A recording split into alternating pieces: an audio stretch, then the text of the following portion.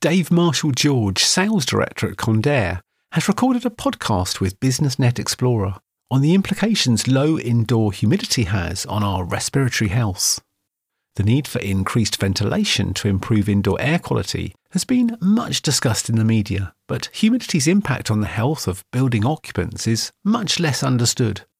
In this 10-minute interview, Dave gives a summary of the main effects low humidity has on the transmission of viruses such as the flu and COVID, what we can do about it, and the practicalities of improving indoor humidity levels on a nationwide scale. Dave comments, the invisibility of humidity to our senses has led to a lack of general understanding about the role it plays in maintaining a healthy indoor environment.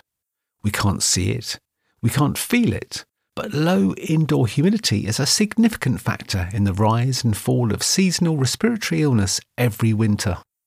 There is, however, something we can do about this. In this short podcast, I try to clearly explain the importance indoor humidity has on mitigating the spread of airborne viruses and how we can better manage our indoor humidity for the health of the nation. The podcast is available on Spotify, Google Podcasts, SoundCloud and Apple iTunes by searching for Condair Podcast or on the condair.co.uk website. Condair Group is the global leader in humidification, dehumidification and evaporative cooling.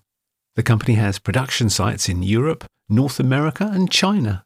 Its own sales and service organisations in 22 countries and representatives in 50 further locations worldwide.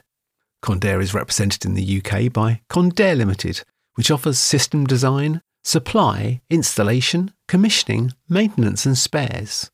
You can find out more by visiting the company's website at www.condair.co.uk.